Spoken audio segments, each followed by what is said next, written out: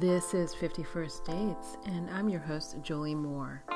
They say that hindsight is 20/20. I decided to find out if that's true. Every week, I'm going to read a chapter from my memoir, 51st Dates, then give you the backstory and commentary on what really went down.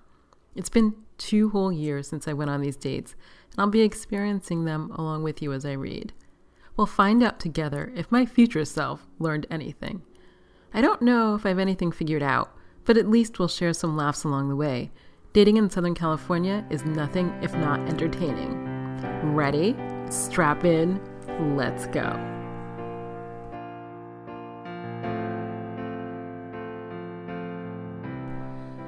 Wow, okay, here we go. This is 7, and I'm going to say that this one's going to be a little hard, and you'll find out why. I'll tell you at the end of this one. So 7, Thunderbolt, January 22nd. Have you heard of Bumble? No? Let me tell you, this dating app is a pressure cooker. Once when you match with a guy, you have 24 hours to make the first move. Everyone who knew anything about dating apps promised me that Bumble was the place to start. It was supposed to be chock full of guys who were looking for more than a hookup. The app supposedly banned naked chest pics. It was supposed to be low on the kind of guys who would send dick pics. Look, I'm not going to lie. I like a nice penis as much as the next girl, but if I don't know you, I don't really want to see yours. Initially, the app didn't disappoint. Right out of the gate, I swiped right and matched with some pretty hot guys. Conversations were smart, funny, and interesting. There was one huge flaw. None of them wanted to meet in person. I don't mind texting, I guess, but I have this full-time job, writing romance, a nearly full-time son, and other stuff to do. The last thing I wanted to do was text all day and night. I got on dating apps to meet people in the real world, not to boost my ego via sexy chat. After the first few letdowns, I felt burned out. So when Thunderbolt and I matched, I let it expire. He was super cute, and honestly, I couldn't think of a thing to say to him that would be interesting enough to get a response from him. Ladies, I think I have a much greater appreciation for guys after being on this app, because thinking of a good opener is harder than I thought. After my disappointment with Bumble, I signed up for OkCupid and Tinder. Yes, they were known for being hookup apps, but once I was truly honest with myself, I was thinking I could do with a few good hookups until I found someone I wanted to meet more than once. OkCupid had brought me Drummer Boy, and just in time. I'd been afraid of Tinder. I wasn't sure I could move fast enough for an app where guys wanted to meet you that night. But one lonely, and if I'm honest, horny night, I was swiping on Tinder, and there was Thunderbolt. He was still hella cute. I swiped right, we matched, because he'd already swiped right on me. My takeaway? He'd picked me twice. The universe was telling me something. I did not hesitate the second time around. A few weeks had made me bolder, so I texted him first through the app. Me. I feel like we've done this dance before on a different app. Still think you're amazingly handsome.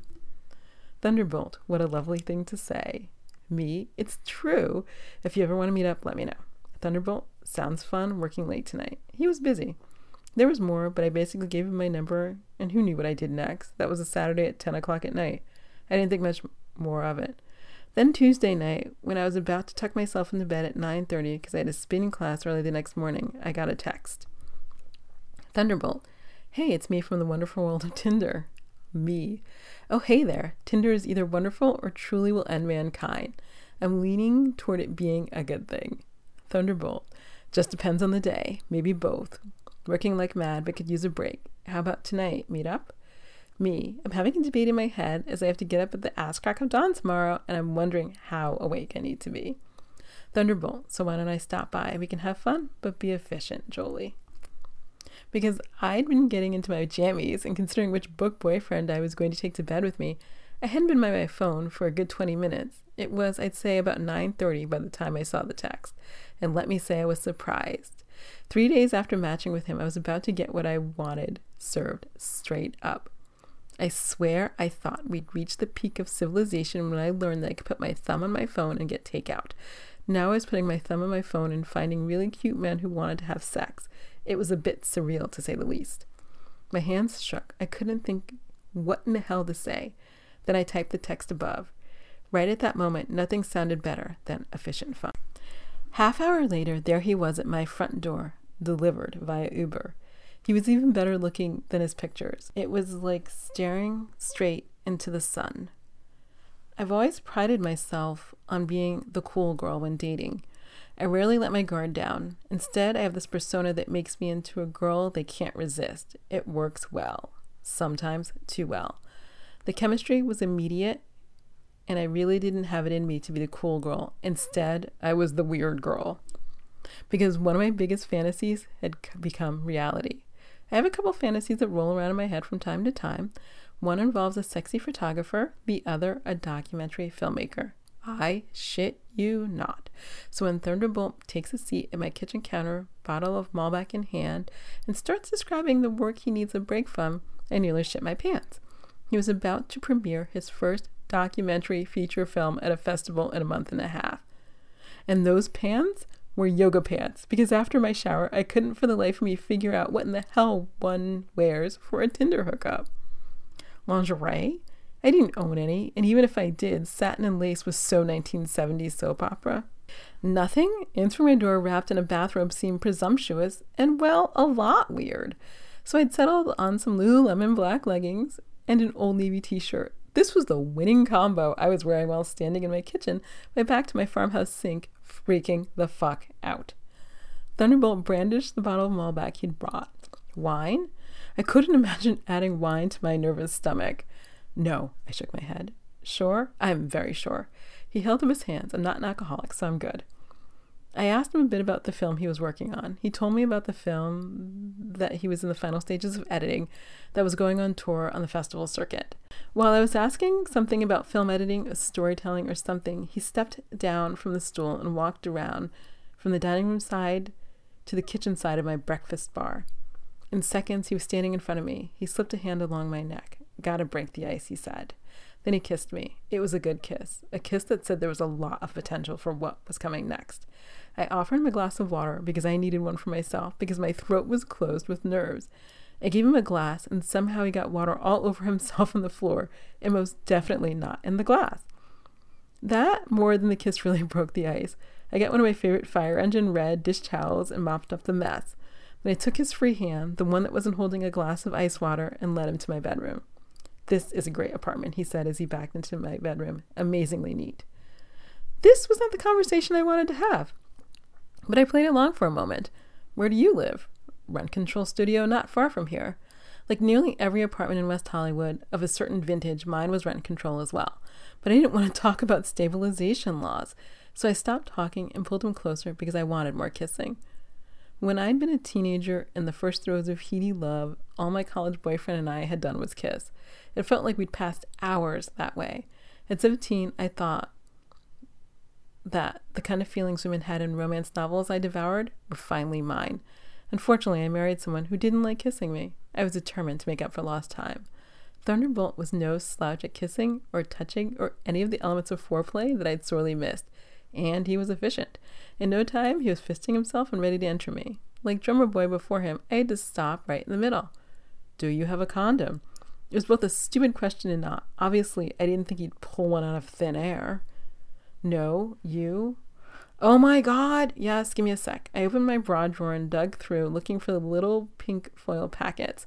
But I had neither contacts nor glasses, and for the life of me couldn't find them in the sea of black, silk, nylon, and poking underwires. You gotta do this, I'm blind here. I threw that over my shoulder. He had better eyes than me, and pulled the only 2 condoms from the drawer and tossed them on the nightstand. Then he whispered. Yep, a man who had a full voice only moments before whispered what he wanted during sex. I wanted to ask him to speak up, but I spent most of the time trying to hear what he wanted, me on hands and knees, me on my side, or whatever it was. He paused at some point and held his breath. You're really tight. I like to think of it as a feature, not a flaw, I said. It was a feature that worked for both of us, because in a few minutes we both came. He went to my bathroom to get rid of the condom.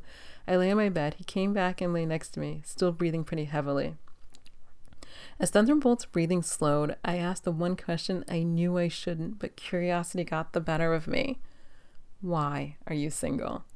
I'm waiting for the one, he said. The one? I've had girlfriends. I've even lived with someone for a few years. I'm waiting to meet someone and get hit by a thunderbolt, so I know that we're meant to be. I may have actually uttered "aw" out loud. It seemed both naive and quaint and romantic all at the same time. "What are you doing in the meantime?" I asked. He patted my naked ass. "Tinder, and I get massages."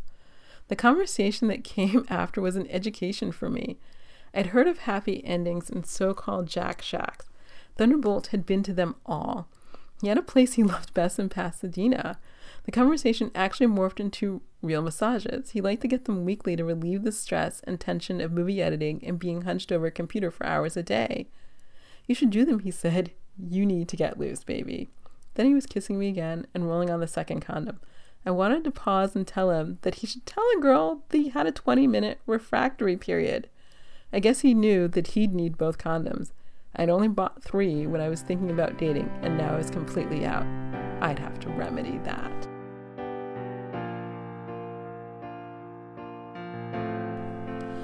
Oh my God, I have 1,000 things to say about this, and none really. Sometimes, like, your fantasies come true. It is, like, the biggest fucking mindfuck ever. Like, I don't even know what to say to you. Like, he was exactly my type. Like, exactly. Like, I could have cut him out of my teenage fantasies, and he appeared at my fucking door with the fucking job that was one of my 2 fucking fantasies. Like, I don't even know what to say. Like, I was so freaked out. I mean, it's like, I don't know, it was like fucking like Christmas and your birthday and like the Easter bunny like lands on your door. I don't even know what to say. I don't know. He was lovely and delightful. I have nothing bad to say about Thunderbolt. Absolutely, positively nothing. I adore him. And that's all. That's all I'll say. I don't even... Oh my God. So no, I'll say this. 2 things actually. One is that he was really upfront about being unavailable. It's one of the first things he said. You know, he's looking for Miss Perfect. And there's a book called Attached by an author. I think his name is Amir Levine.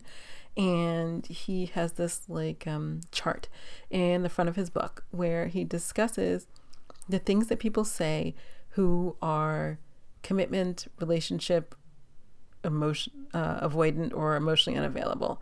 And Thunderbolt, and God knows I gotta like make an effort not to say his real name, because then you can Google him. There are videos of him. I know I may have seen them online talking about his films, because it's LA and you know whatever. So oh my God. So Thunderbolt often said, I mean, he said all the things that you say in this book, like I'm looking for Miss Perfect or whatever. Anybody who's looking for somebody perfect is not looking for a relationship, because there's nobody who's perfect. And, you know, learning to accept that is one of those growth points in life where you realize that if you're going to meet somebody and settle down or whatever, or have a relationship of any duration, that they're not going to be perfect. And you have to, as Dan Savage would say, round like, you know, 0.67 up to 1 or whatever he says. Like, if somebody has like, you know, 70% of what you want and need, then the other 30, like, you put the fuck up with. And actually, there's another advice column actually called Ask a Manager, it's a blog, this woman, Allison Green. And one of the things that she talks about actually in job searches is that, you know, people, when they post a job, they have like 15 things they want. If you can hit like 10 of them, apply for the job, because nobody is perfect. And so that's like one of the things that I think I learned from this. I mean, he was upfront. There's no doubt about that. The second thing is that, and this was actually something I was thinking about the last couple of weeks when exercising. I kind of go into little exercise binges when I can't deal with my emotions. And I've been in one of those, but we'll find out why much, much later in this book.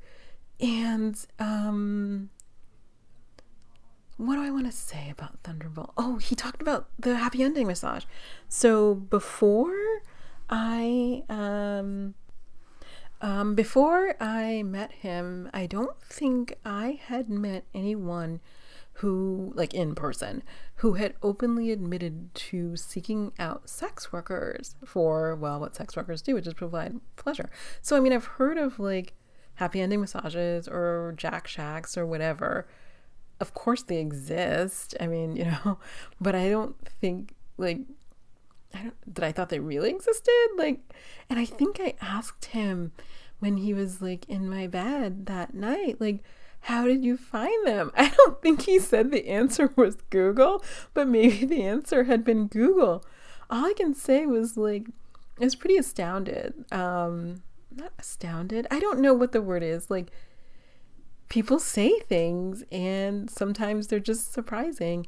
And him talking about like his like happy ending massages and his favorite place in Pasadena was something else. I think he said he would go to Pasadena, go get his like happy ending massage, and then go like eat tacos or whatever. There was some restaurant he liked to go to that was near this place, which presumably during COVID got closed, but what do I know? A lot of people are operating all sorts of businesses in the LA area illegally. I'm not even gonna get into that. It's interesting there's a whole like black market subculture, whatever. Nancy Pelosi's not the only person who's like in a closed shop getting their hair done. So it was interesting. I don't know, it was interesting.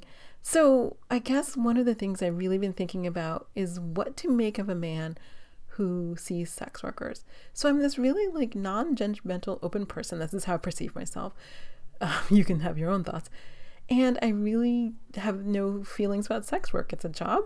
It's not a job I would do, but I also would not be a kindergarten teacher. It's a job. A lot of women do it, men do it. I think they should get paid. I think it seems like a hard job. I think it should probably be legalized in this country. But other than that, like, I have no thoughts about sex workers. But also having no thoughts about sex workers, I never thought about the customers, or that I would meet them, or that I would have sex with them. And it's something that comes up later in this, actually not in this book, but I may mention it later, that I hadn't thought of, and what to make of people who see sex workers. I've been thinking about it for 2 weeks. I have no answers, no thoughts, no response on the whole thing. So that was that, and that was Thunderbolt. I adore him.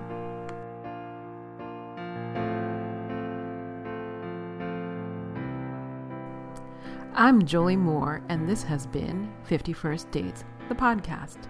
If you enjoyed listening, I hope you'll share, rate, and review it on Apple Podcasts. It will help others find the craziness that is dating in Southern California. Also, please hit the subscribe button on your podcast app. If you'd like to read ahead, my memoir, 51st Dates, is available wherever books are sold. A link is always included in the show notes. I'm also a romance writer.